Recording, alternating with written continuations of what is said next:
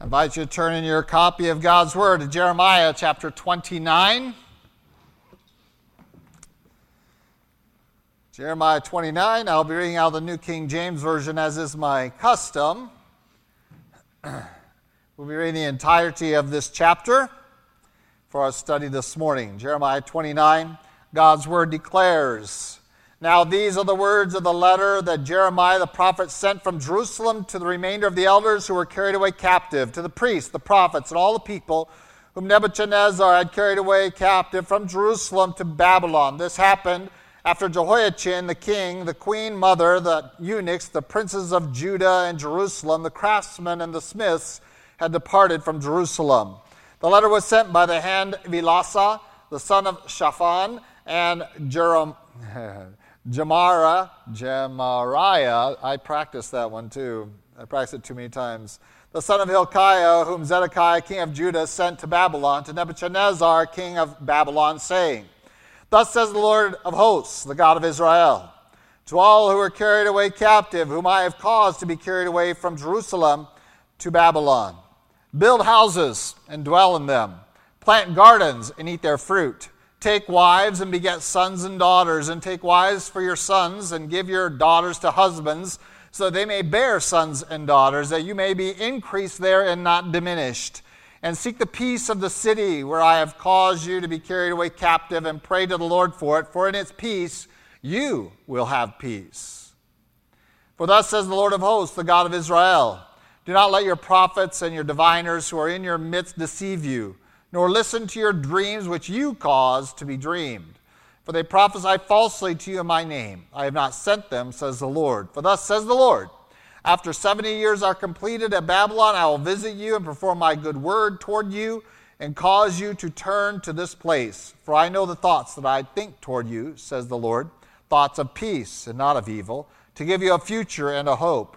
Then you will call upon me and go and pray to me, and I will listen to you. And you will seek me and find me when you search for me with all your heart. I will be found by you, says the Lord. I will bring you back from your captivity. I will gather you from all the nations and from all the places where I have driven you, says the Lord. And I will bring you to the place from which I cause you to be carried away captive. Because you have said, The Lord has raised up prophets for us in Babylon. Therefore, thus says the Lord concerning the king who sits on the throne of David, concerning all the people who dwell in this city, and concerning your brethren who have not gone out with you into captivity. Thus says the Lord of hosts, Behold, I will send on them the sword, the famine, and the pestilence, and will make them like rotten figs that cannot be eaten, they are so bad. And I will pursue them with the sword, the famine, and with famine and with pestilence, and I will deliver them to trouble among all the kingdoms of the earth, to be a curse, an astonishment, a hissing, and a reproach among all the nations where I have driven them. Because they have not heeded my words, says the Lord, which I sent to them by my servants the prophets, rising up early and sending them, neither would you heed, says the Lord. Therefore, hear the word of the Lord, all you of the captivity whom I sent from Jerusalem to Babylon. Thus says the Lord of hosts, the God of Israel, concerning Ahab, the son of Koliah, and Zedekiah, the son of Maaseiah, who prophesy a lie to you in my name. Behold, I will deliver them into the hand of Nebuchadnezzar, king of Babylon, and he will slay them before your eyes.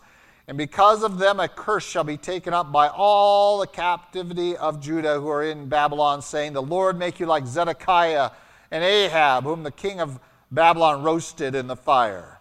Because they have done disgraceful things in Israel, have committed adultery with their neighbors' wives, and have spoken lying words in my name, which I have not commanded them. Indeed, I know and am a witness, says the Lord. You shall also speak to Shemaiah, the Nehelamite, saying, Thus says the Lord of hosts, the God of Israel, saying, You have sent letters to your name to all the people in your name to all the people who are at Jerusalem, to Zephaniah the son of Maaseiah, the priest, and to all the priests, saying, The Lord has made you priests instead of Jehoiada, the priest. So there should be officers in the house of the Lord over every man who is demented and considers himself a prophet, that you should put him in prison and in the stocks. Now therefore, why have you not rebuked Jeremiah of Anathoth, who makes himself a prophet to you? For he has sent to us in Babylon, saying that this captivity is long. Build houses and dwell in them, and plant gardens and eat their fruit. Now Zephaniah the priest read this letter in the hearing of Jeremiah the prophet. Then the word of the Lord came to Jeremiah, saying, Send to all those in captivity, saying, Thus says the Lord concerning Shemaiah the Nehelamite, because Shemaiah has prophesied to you, and I have not sent him, and he has caused you to trust in a lie, therefore thus says the Lord, Behold, I will punish Shemaiah the Nehelamite and his family. He shall not have anyone to dwell among this people, nor shall he see the good that I will do for my people, says the Lord, because he has taught rebellion against the Lord. This morning I want to start off by just having you consider what you believe most Bible characters did most days of the week. From early on to men like Enoch, who walked with God and was not because God took him, and pressing all the way through to men like the apostles, Paul, who served God faithfully until their time to sleep. We read the accounts of their interactions with God in formal ways of when God spoke to them, when they had those events in their life. And we tend to start thinking that those were daily occurrences,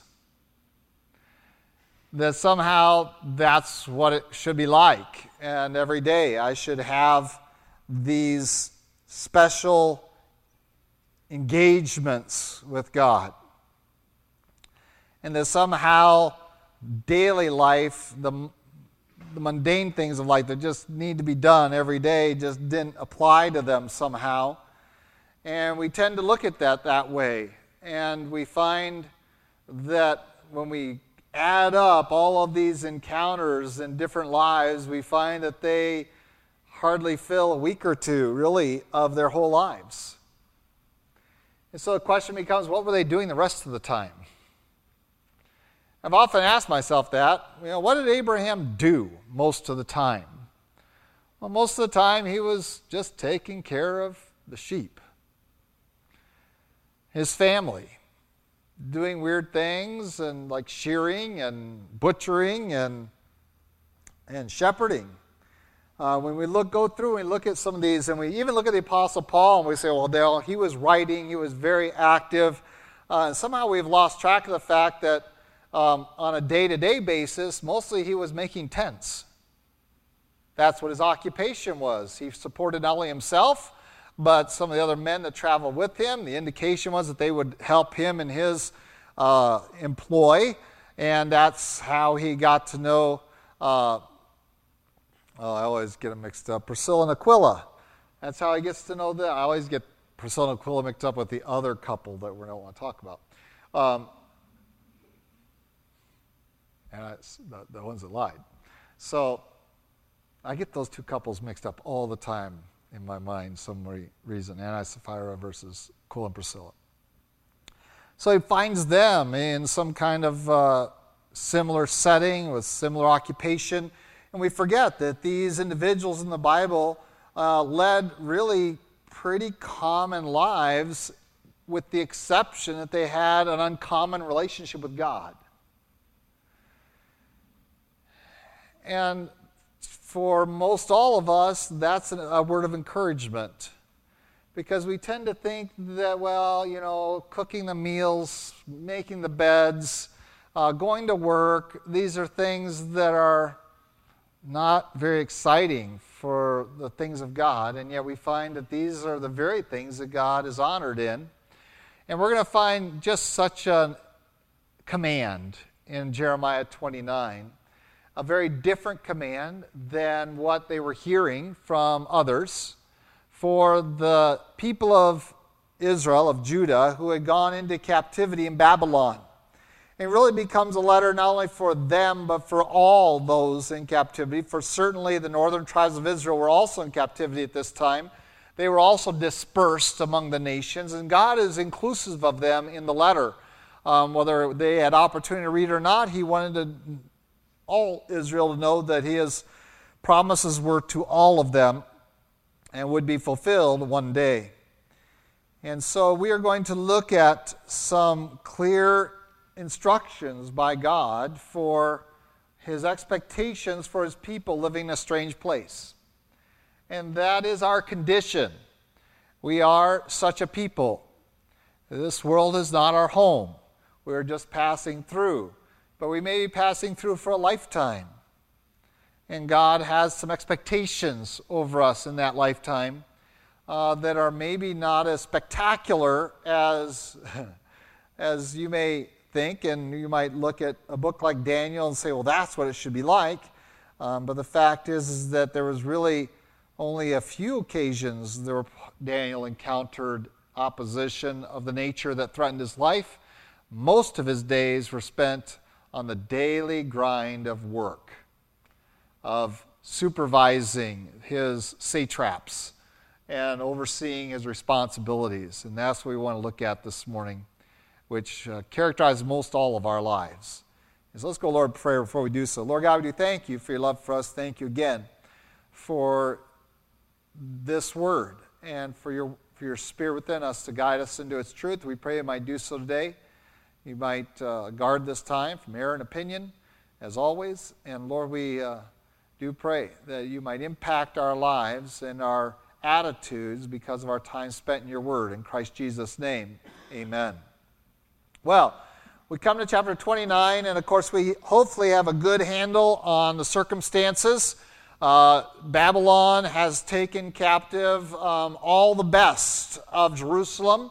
He has taken them to Babylon. This is now the second time. Remember, under Jehoiakim, he killed him and took and sacked it. He put his son in that place, and Jehoiachin, he rebelled, and he was only 18 years old, and rebellion is just natural for an 18-year-old. His mom was really reigning with him, and apparently Nebuchadnezzar thought there was some future for him yet, and maybe he was misguided, misled, maybe by his uncle. And so he takes him back to Babylon along with all the best and brightest that Jerusalem had to offer. Of every, from those that worked with their hands to the priests and prophets to the kings. He just took of the whole spectrum of Jerusalem, took the best and brightest with him, set up Zedekiah as the king. And of course, Zedekiah is the one that is going to reign for quite a little while, and before he gives full rebellion and requires Nebuchadnezzar to come down and completely destroy him. And so we find this letter written to those that were carried away, particularly under Babylon's second invasion. We find that they have some false prophets, just like there were false prophets back in Jerusalem who were telling King Zedekiah that he shouldn't even bother with the Babylonians because God's going to clean house in less than 2 years. And we met that man and saw his demise last week. So in Babylon, prophets were sending letters to their kin in Babylon saying, you guys are going to be heading back. The prophets here are saying you're only going to be there for a couple of years at maximum, and you'll be back here. And so we're going to assign you priests, and we're going to assign you responsibilities, and we're just planning on you being back here in a couple of years. And it created an environment in Babylon that was not conducive to God's working in their lives. It created an attitude that we're not even going to invest ourselves at all here in Babylon. We're not going to unpack. We're not going to sink down roots at all. We'll just put our lives on hold for a few months, 20, 24 months, and plan on going back. And we'll just kind of sit here and fold our arms and just twiddle and wait to see what God's going to do. Kind of like Jonah sitting up on the hill, just going to watch Nineveh to be destroyed. And that was the attitude among the people, and it was reinforced by some of those being carried away captive. And we find that they raised up for themselves some prophets that confirmed all of this. And in fact, some of the people dreamed their own dreams to confirm it.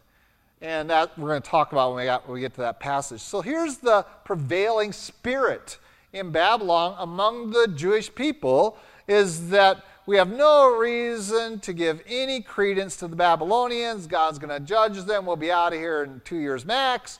And so we have no reason to respect or honor them.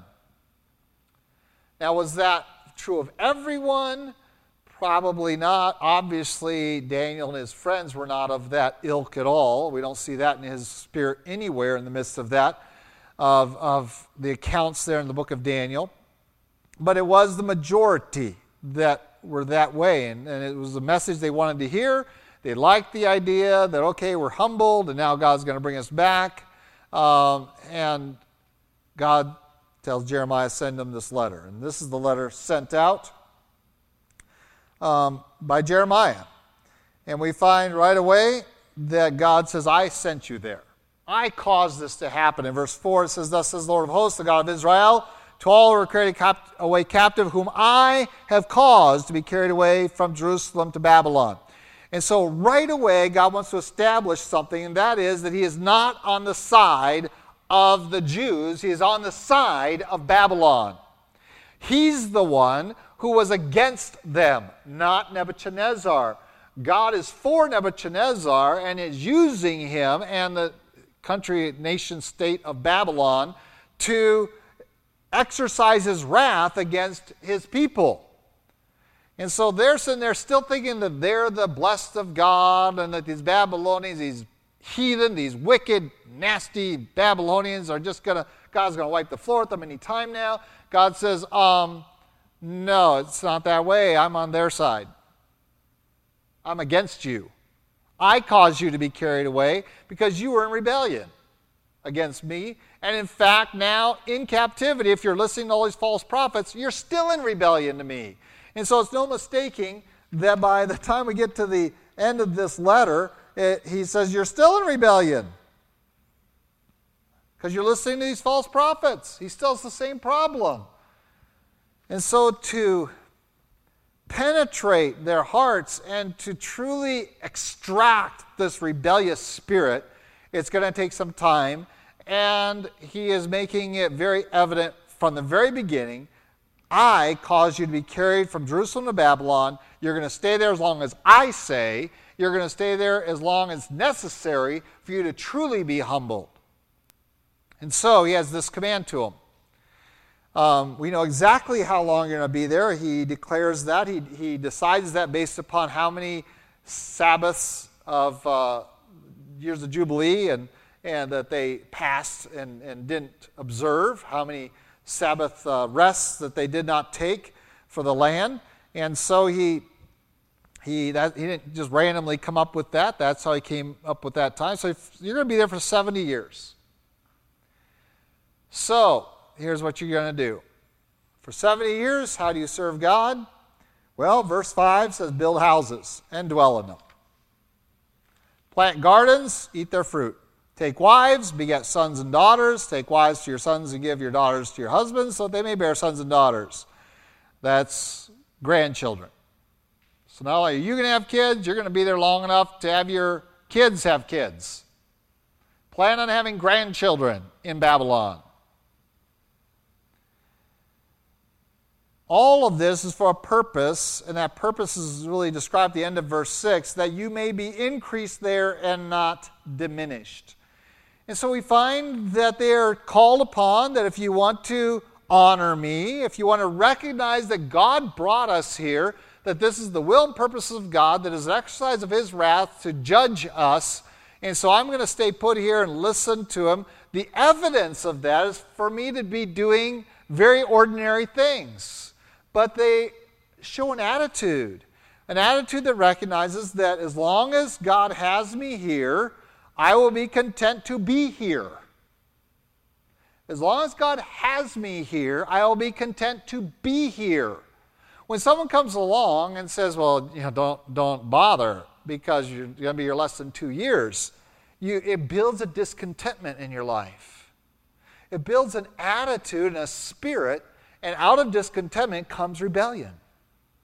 That, well, I shouldn't find anything here that to engage myself in, to put roots into, to invest myself in. And God says, no, you're going to honor me because I have put you there to fulfill my purposes in your life and in the Babylonians' life and later in the Persians, the Medes and the Persians' lives. I have purpose for you there.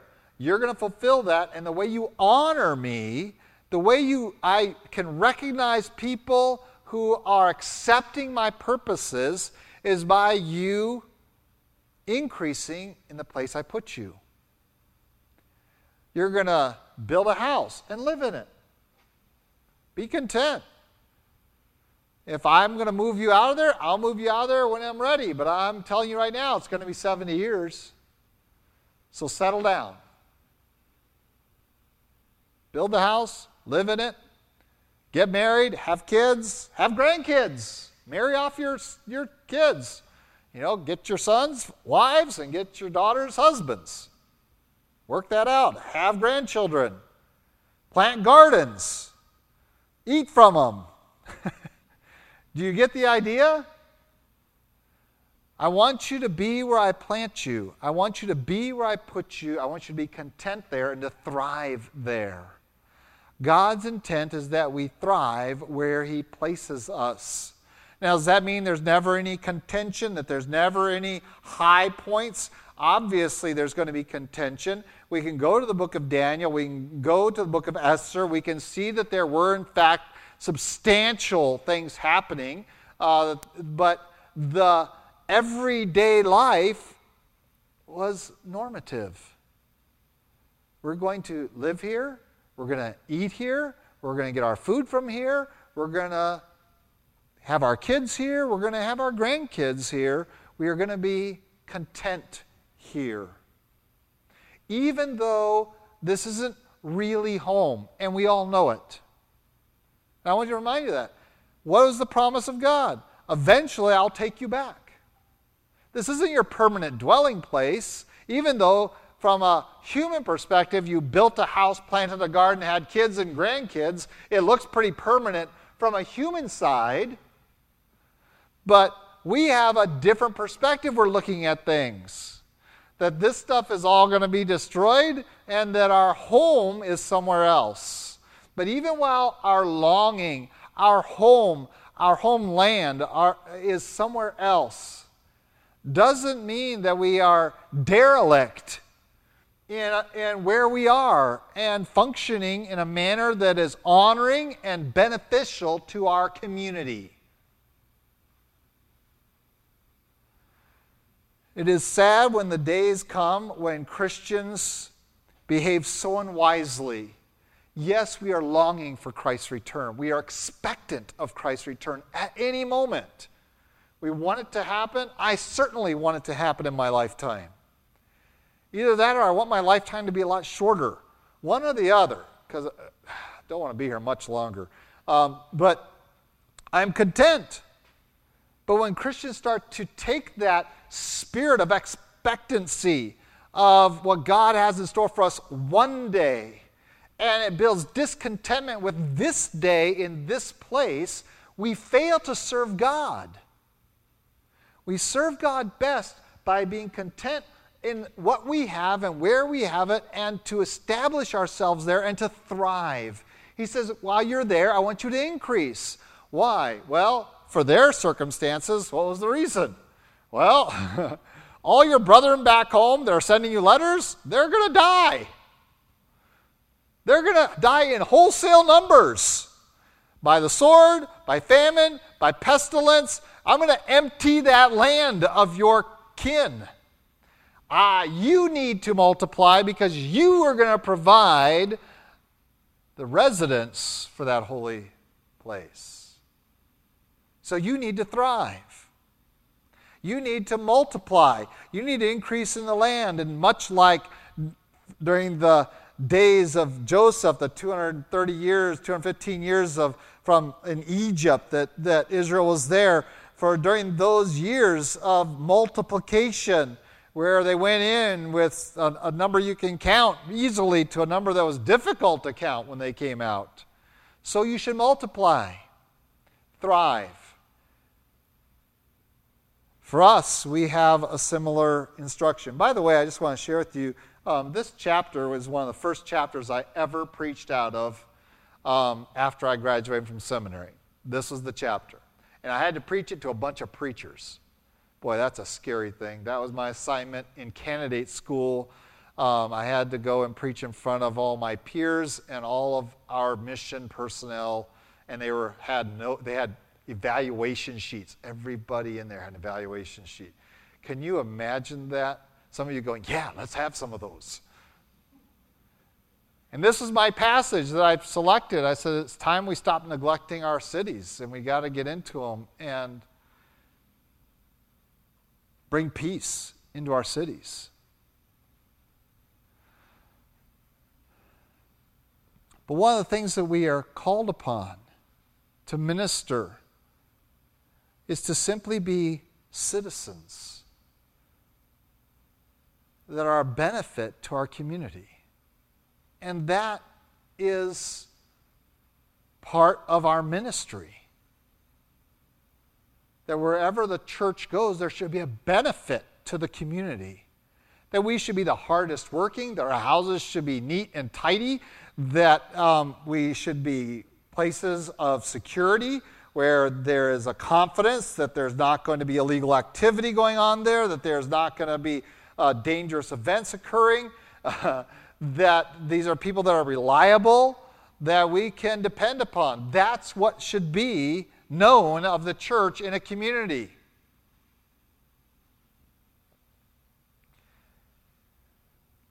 We should be productive members of society.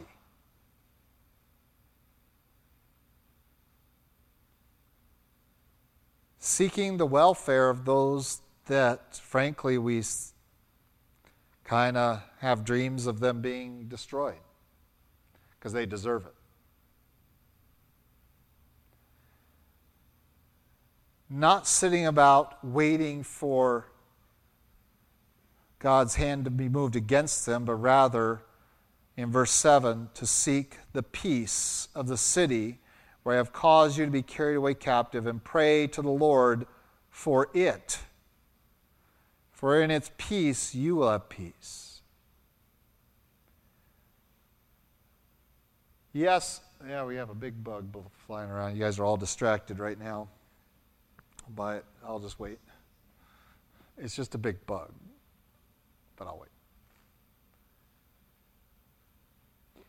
Because this is pretty important. We pray for our city. We pray for our nation. We pray for them. Now, remember who Israel is praying for. They're praying for Jerusalem. And yes, there are passages pray for the peace of Jerusalem. But here we have a passage where the Jews are told to pray for the peace of Babylon. Pray for the peace there. And participate in it. That you should be seeking it out. In all of your activities, you should be seeking out peace in the place where God has put you. Perhaps for a lifetime. But a lifetime on earth is not very long. And so wherever God has caused us to be carried away, caused us to be almost held captive where we would rather be in another place, we seek the peace, the welfare, the benefit of the community in which God has placed us. We care for those around us, though they hate us. And it is no mistaking when we encounter a man like Daniel and Shadrach, Meshach, and Abednego, while we focus often upon one or two instances, and remember, it is one or two instances of civil disobedience, that when it became in direct conflict with their worship, they disobeyed. But overwhelmingly, for 70 years, they sought the benefit of the nation in which they were in. They sought their welfare. And I keep going back to that whole period of time when Nebuchadnezzar was out there in the fields eating grass like an animal. It's hard to believe that when he humbled himself before God, and God restored him to his mind that his entire kingdom was waiting for him, intact, without any rebellion. You might say, how in the world can that be? Because men like Daniel sought the peace of their community, and they sought to preserve it for the rightful leadership. They knew who was king, whether he's eating grass like in a field like an ox, or whether he is strutting around in the palace. They knew who was king, and they honored him. They served him day after day, week after week, month after month, year after year, 3 generationally. Me, my kids, and my grandkids will serve God in Babylon by seeking what's best for Babylon. It is phenomenal to think about how extensive this became. When you go to the book of Nehemiah and you see how highly placed he was, you go to the book of Esther and you see how in the Persian Empire, and you go, how did that happen? By the time we get to the Persian period, most all of the banking was being done by Jews, even back then. It was incredible. Think about it. These guys showed up in Babylon almost naked. That's all they had to show for themselves. And within 70 years, they're pretty much running the empire. The queen, Mordecai, Nehemiah, you go right through them, as well as Daniel and his friends. Because they sought what was best for their community. They are willing to invest themselves in these sometimes very public roles. And sometimes that put a great big target on them too by those that were jealous of those roles that they had, right? Isn't that what happened to Daniel? Because he was elevated above his peers who were mostly Chaldeans, and they put a big target. Oh no, that was the Persian period. We want to take him out. And they couldn't find fault with him anywhere but one. That was his worship. Oh, that would be our testimony. And I believe that is what the New Testament calls us exactly to. Is that there should be nothing in our lives that the world can point to and judge us for, except it be for your walk with God. And both in Thessalonians, in Peter, it says, if you're going to be punished, make sure you're being punished for righteousness and not for your evil. Don't be patient in accepting punishment when you were bad. Everyone's that. They're guilty. But when you get punished, when you get injured, when you get wronged because you're doing what's right and what's best, be patient in that. Rejoice in it. Because your goal is to seek the best for your society, for your community, to participate in it. And I know we have several public servants here, whether on many levels, from the school system to the federal government. We have them here. And God calls us to participate while we are here to seek the peace, and we know that ultimately personal peace will come through Jesus Christ. But in terms of a community, in terms of a nation, a city, we do that by investing ourselves in the act of citizenship, even though I don't count myself a citizen. I want to be the best citizen of Albuquerque, even though I don't really want to be called a citizen of Albuquerque, because I'm a citizen of heaven. None of these Jews wanted to be called Babylonians, did they? They kept themselves Jews. They kept separate, but they invested themselves in this strange land, and they were for its benefit always. If they're obedient to this letter, many became that way in the months to follow. And so the Lord says, you do this, then a day will come, and I'm jumping down to verse 12, then you will call upon me and go and pray to me, and I will listen to you. You will seek me and find me when you search for me with all your heart. I will be found by you. And then I'll bring you back from your captivity. I'll gather you from every nation, not just Babylon, Medes, Persians, it doesn't matter where you went to. I'll gather you back. I want you to notice it is when we are content to live and be where God puts us that then our prayers are heard. You see, we're sure that it is the spiritual activity that God is in, only the spiritual activity that God is really interested in. It's when I'm fasting, it's when I'm doing these kind of things, and I'm not going to discredit those things. But what I want you to understand is that it matters to God your record at work of untimeness. It matters to God how you keep your house and what it looks like from the front street to your neighbors. It matters. God takes these things into consideration because they are an expression of worship. They are communicating that I am content where I am. I will be a steward of all that God has put under my realm of responsibility, and I will do them for what is best, not only for me, but more importantly, for my city, for my community, for my family. I want what's best out there, and therefore I will seek the peace. I will pray for my neighbors and my city, for my government officials. I'll pray for my bosses. I'll pray for my parents. I'll pray for those, even though they despitefully use me. I will be the best worker, the best neighbor. I will strive to do everything for their benefit. And God says, then I will listen to your prayers. Now, all of you that have been through marital counseling with me, you guys know what I tell you, is that if God's not listening to your prayers, what's going on? Well, the first place you better look is how you're treating your wife. Because God says that if you're mistreating your wife, your prayers will not be answered, period. That's point blank right there in the Bible. Okay? Now I'm going to add to your list. You ready? Build houses, dwell on them, plant gardens, eat of them, have children, have grandchildren. And these things matter to God.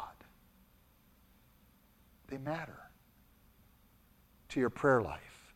That you invest yourself, not that that's the purpose of your life, but the purpose of your life is to be an instrument of peace to our world.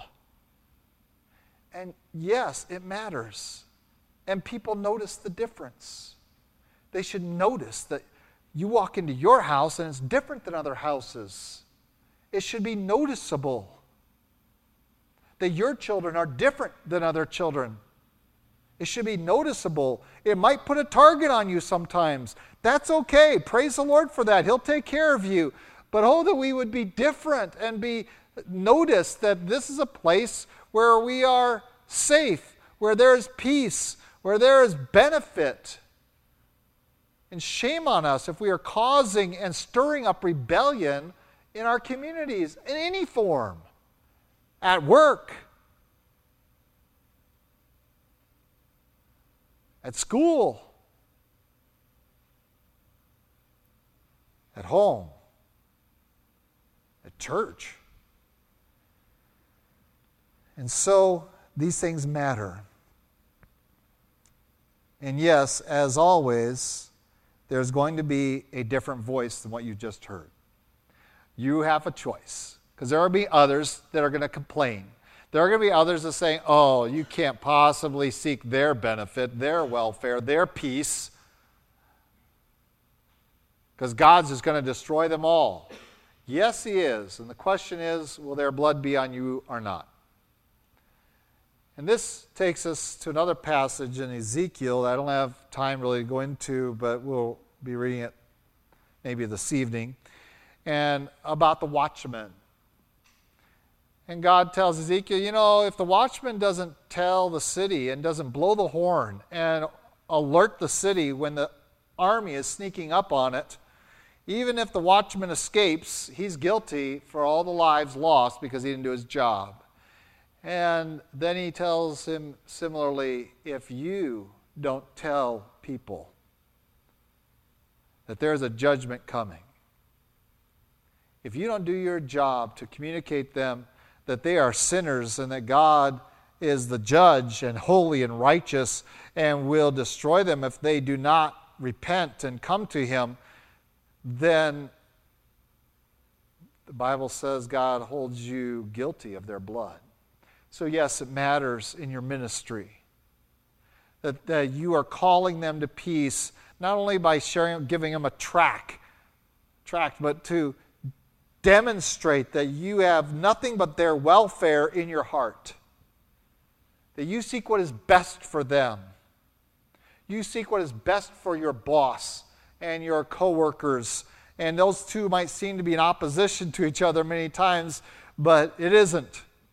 That's the perception, because there's always going to be those that are going to tell lies. There's always going to be the complainers. There's always going to be the rebel rousers, aren't there? They're always going to be around, and you have a choice of who to listen to.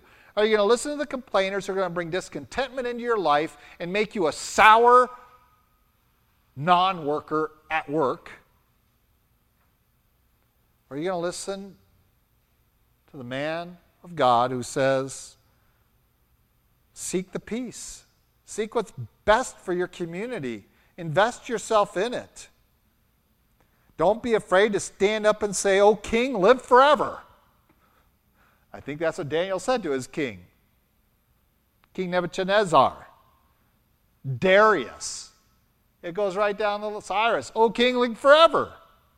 I'm on your side." And all that the society would know that we're on their side of what is best for them.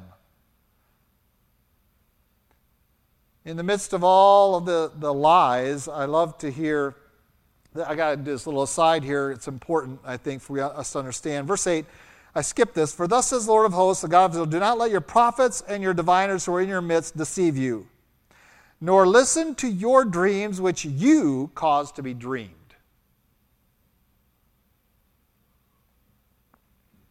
I'll let that sink in a little bit. Who's bringing your dreams? You are. You're the origin of your dreams, by and large. When God brings a dream, it's very, very, very, very obvious and evident. But most dreams, I think, fall in this category. God says, you're causing your own dreams. You're dreaming dreams based upon your subconscious desire to get back to Jerusalem. Based upon that and hearing these lies, you suddenly have a dream and say, "I had this dream that went along with what so-and-so said, so it must be true." Because we would rather follow our own experiences and follow our subconscious desires and even our conscious desires than to listen to someone who's telling something we don't like to hear. You mean I have to get along while I'm here? Yes, you have to get along while you're here. It's pretty important to your testimony to get along. To not speak evil of those dignitaries that are over you, which means your professors at college, which means your husbands, your parents in your home, your pastors and deacons in your church, your political leaders, your bosses, your supervisors, that we're not going to speak evil of them. It's just not going to happen. We're going to say ridiculous things like, "O king, live forever," to a heathen king, with the hope that one day he'll humble himself before the King of Kings and say, "My kingdom is yours," which Nebuchadnezzar did finally. And Darius, the God of Daniel's the man. He's the God. There's the man, there's the God. And even Xerxes with Esther recognized the God of the Jews is God. This is our goal. And one means to that objective is that we are not sitting here with our own, dreaming up our own dreams and gathering around us people that tell us what we want to hear to excuse our rebellion, to excuse our discontentment, to excuse us for not seeking the benefit of our community. but to be a drag on it instead of those that will aid it. And yes, your walk with God is conditioned upon you being a better citizen than the true citizens of this city, state, nation, world. I know we aren't citizens. We know that our citizenship is in heaven, that we long to be there, but God has put us here. And part of our ministry here is to seek the peace not only of individuals through the gospel, but society at large by our investment of ourselves in them. And we can see through history men of God who have done just that. And, of course, in our family, our favorite one, of course, is William Wilberforce. And the contention, do I go into the ministry or do I stay in Parliament? And that struggle where I could be preaching the gospel or I could be, and, of course, William confronts him and says, well, we suggest you do both by doing the will of God and the benefit of the British Empire. And he is responsible for, without a war, of ending slavery in the British Empire and a lot of other societal benefits by engaging it himself in his society, but always with a focus on the Lord in his life. And so we come and we recognize God is at work among the nations. And part of his work among the nations is that you are here now. And yes, do what you do every day with all of your heart, mind, and soul for the peace of those around you, the peace of your home, of your community, of your city, state, nation, world, to God's glory, and lay hold of every opportunity that affords you to speak the words of peace through Jesus Christ into the hearts and minds of men that you encounter. And so you have a dualness to our ministry here. We have that direct presentation of the gospel where we want to confront people, individuals, with their sin and their need for a Savior and the provision of Christ to meet that need. But we also have before us and a responsibility to a community, that we are benefactors to them, that they are better off because of our presence here in this town, in this neighborhood, that we can be relied upon, that we are seeking its peace. And we ought to be known for that. And that is what's wrapped up in the whole idea of contentment. Build your houses, plant your gardens, have kids, have grandkids. And the Lord will get you out of here in his time. Before this time, he has you here. And yes, be ready to take a stand. When you have to take that stand, be ready to take that stand and put it all on the line. All this junk of this world isn't that important to me. It's important to God that I use it for his glory to my neighbors. But I'll put it all on the line. If someone says it's that or deny your Savior, yes, I'll put all that on the line. It's not that big a deal. It's just some concrete and wood and nails, stuff that's thrown together. I'll burn it down. But I will not deny my Savior. It is not what I live for, but I recognize that I can use that to seek the benefit of my community, that I might have the right then in their mind, in their sight, in their view, to communicate to them on an individual level the gospel. And so when I do business in this town, I try to do it in the most upright fashion, that they shouldn't have to come after me to pay my bills. They shouldn't have to come out. They shouldn't find me anything but the best customer or the best provider of customer service, depending upon my role. that I might have then the reputation that gives me the right to come in and say, you know, you're a sinner and you need a Savior. And they'll know that I come to them not as their enemy, not as a complainer, not as a discontent person, but as someone who has sought what is best for them, for their family, for their neighborhood, for their city, for their country. And this God calls us to. When He calls us to seek the peace of the city where God has caused you to be carried away. Pray to the Lord for it. And pray for its peace, that you might have peace. Whatever God's purposes are in raising up who He has raised up and raising up this nation in the fashion He has allowed it to be raised up, we are content that He knows His business. And we will be about the regular stuff every day, ready to take a stand if necessary on those high days when He says, today I need your testimony in this land. And that might require the shedding of our blood. But it is equally important that every day we are managers of our lives and of our resources in such a manner to benefit our community for the cause of Christ. That we are ready at any day to suffer the loss of all things, that we might gain Christ.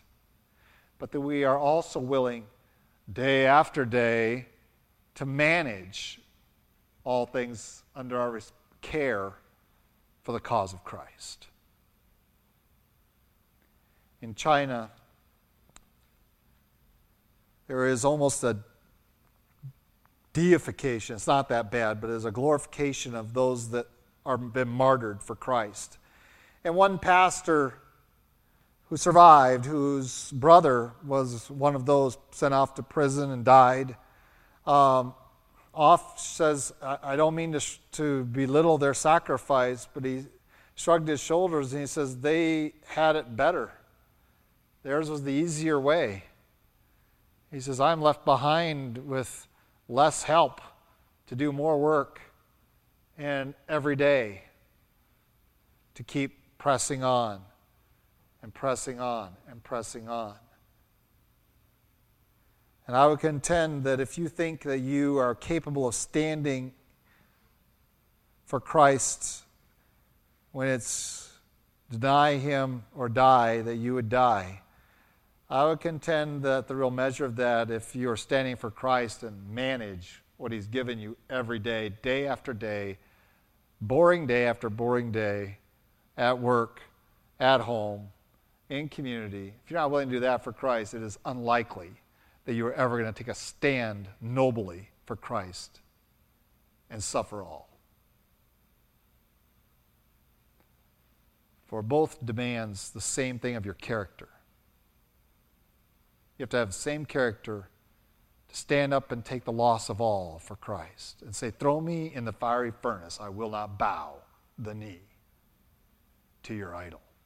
It takes the same courage, the same character, the same faith to say, I will manage a third of the kingdom for you, O King, live forever. Day after day after day. Same character. This is our ministry here. Let's pray. Lord God, we do thank you that you have communicated to us the wonder of your working through those that will take great stands of faith. But we know that great stands of faith are born out of tens of thousands of little stands of faith. This is by faith we will do the mundane again and again and again. That we'll do our duty day in and day out. That we will honor you in every part of our life, week in and week out. That every relationship, we will seek peace. We will seek an opportunity to minister month in and month out. That within every endeavor,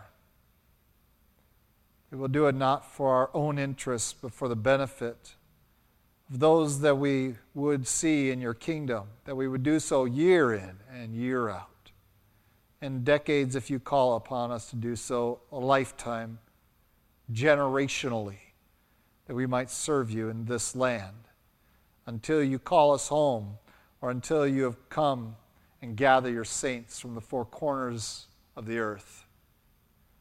Lord, until that day, that you might find us faithful in great stands, yes, but also in everyday, small ways, that we are your stewards,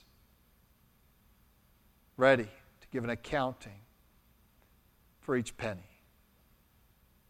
To your glory, honor, and praise. Lord, help us in this. We need it desperately to keep our focus and mind upon it, to not grow attached to these things that we manage for this season to your glory, to not have them become our idols, to not allow them to captivate our attention as though they are our purpose, but they're just tools, instruments.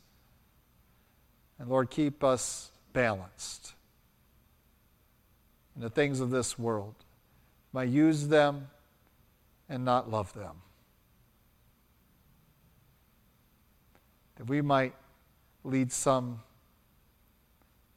and maybe all, those that you love and have died for, to come to know you as Savior and Lord. And we know that to be the world. Lord, give us that opportunity as we serve you day in and day out. In Christ Jesus' name, amen.